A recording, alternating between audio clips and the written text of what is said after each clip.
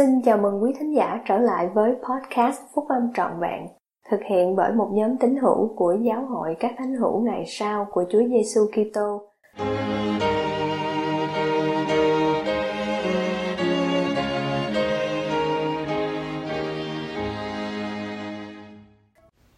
Hãy nỗ lực tìm kiếm điều tốt lành. Bài của Anh Cả Patrick Kearon, thuộc Chủ tịch Đoàn Nhóm túc số Thầy 70 của Giáo hội các Thánh hữu Ngày sau của Chúa Giêsu Kitô, đăng trong tạp chí Cổ vũ sức mạnh của giới trẻ tháng 9 năm 2022. Từ khi còn nhỏ, tôi đã sống ở Ả Rập, là một cộng đồng người Hồi giáo rất lớn trên thế giới trong nhiều năm. Một phần trong quãng thời gian đó, tôi học trường nội trú ở nước Anh. Ở cả hai nơi này, nước Ả Rập và nước Anh, tôi được gặp rất nhiều người khác nhau. Lúc đầu, thật khó để sống giữa đủ kiểu người quá khác biệt với tôi như vậy. Nhưng cuối cùng, tôi đã học được qua kinh nghiệm rằng hầu hết những sự khác biệt đều tốt. Thậm chí còn tuyệt vời nữa, cuộc sống của tôi đã trở nên vô cùng phong phú bằng cách giao tiếp với những người thuộc các nền văn hóa và tín ngưỡng khác nhau ở nhiều nơi trên thế giới. Sau đây là một số điều mà tôi đã học được mà có thể giúp các em tôn trọng và thông cảm với những người khác biệt với mình. Tìm kiếm điều tốt lành. Đôi khi điều tốt lành nơi mọi người có thể không rõ ràng ngay lập tức, nhưng đáng kinh ngạc thay vì chúng ta tìm thấy điều tốt lành đó khi tìm kiếm nó bằng tình thương và lòng trắc ẩn. Khi các em làm như vậy, thì tấm lòng của các em sẽ rộng mở để học hỏi từ những người khác. Điều hữu ích là hãy nhớ rằng mọi người có thể hành động theo những cách mà các em không hiểu vì họ đã bị tổn thương vì lý do nào đó.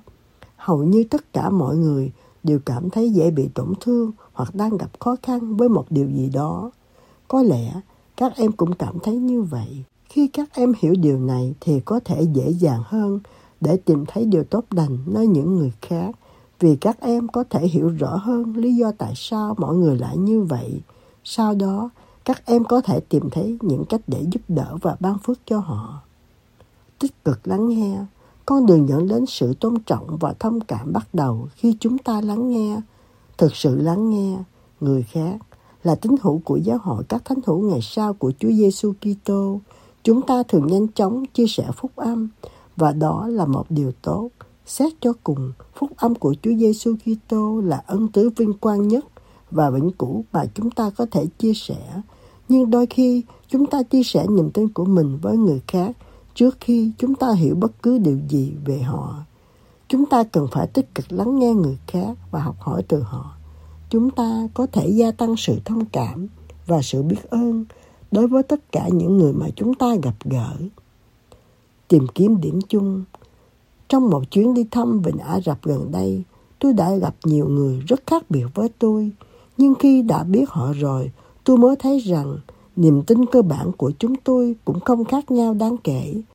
Tôi đã được soi dẫn bởi những điểm tương đồng của chúng tôi. Một điều tôi đã thấy rằng chúng tôi cùng chia sẻ là ước muốn giúp đỡ những người tị nạn đang chạy loạn và bị tổn thương bởi cuộc xung đột. Việc tìm thấy điểm chung đó thật là phi thường. Tôi hân hoan nơi điều này và cảm thấy rất yêu mến những người tôi đã gặp.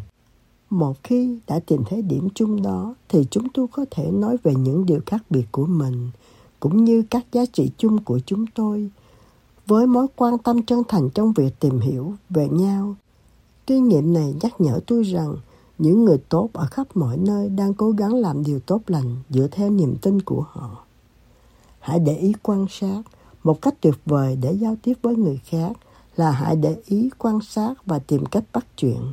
Ví dụ, nếu các em thấy ai đó có một chiếc xe đẹp thì hãy nói: "Chà, tôi thích chiếc xe đạp của bạn quá", và rồi sau đó hỏi họ về chiếc xe đạp đó.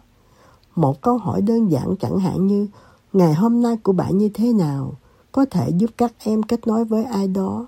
Thoạt đầu, các em có thể cảm thấy không thoải mái. Việc này cần phải luyện tập, nhưng thật thú vị một khi các em đã có một số kinh nghiệm tốt với điều đó. Hãy nghĩ về những người khác thay vì bản thân mình. Đến cứu rỗi đã gặp gỡ nhiều người từ các nền văn hóa khác.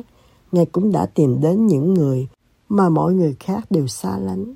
Ngài đã cố gắng đi gặp gỡ những người bị bệnh và bị ruồng bỏ. Ngài đã nói chuyện với họ và Ngài đã chữa lành cho họ. Nếu chúng ta thực hiện theo cách tiếp cận vị tha của Ngài, thì thế giới sẽ là một nơi tốt đẹp hơn nhiều. Hãy giúp đỡ người khác theo những cách lớn hay nhỏ. Gửi một tin nhắn tử tế qua điện thoại, chia sẻ một món ăn, mời một người nào đó đang bị người khác làm ngơ. Những cử chỉ tử tế như thế này sẽ giúp các em kết nối với những người xung quanh mình. Ngạc nhiên thay, những hành động này cũng làm cho chúng ta cảm thấy dễ chịu hơn. Đừng bỏ lỡ cơ hội. Giáo lệnh lớn thứ hai là: ngươi hãy yêu kẻ lân cận như mình. Hãy nhớ rằng chúng ta đều là con cái của Thượng Đế. Quan điểm của tôi về thế giới được mở rộng và tôi trở nên tốt hơn khi gặp những người khác. Những người lân cận của tôi là những người khác biệt với tôi. Đừng bỏ lỡ những gì mà các em có thể học hỏi từ những người khác. Nếu các em nỗ lực học cách yêu thương và tôn trọng những sự khác biệt của mọi người xung quanh, thì các em sẽ ngạc nhiên về việc thế giới có thể tươi sáng và tuyệt vời biết bao.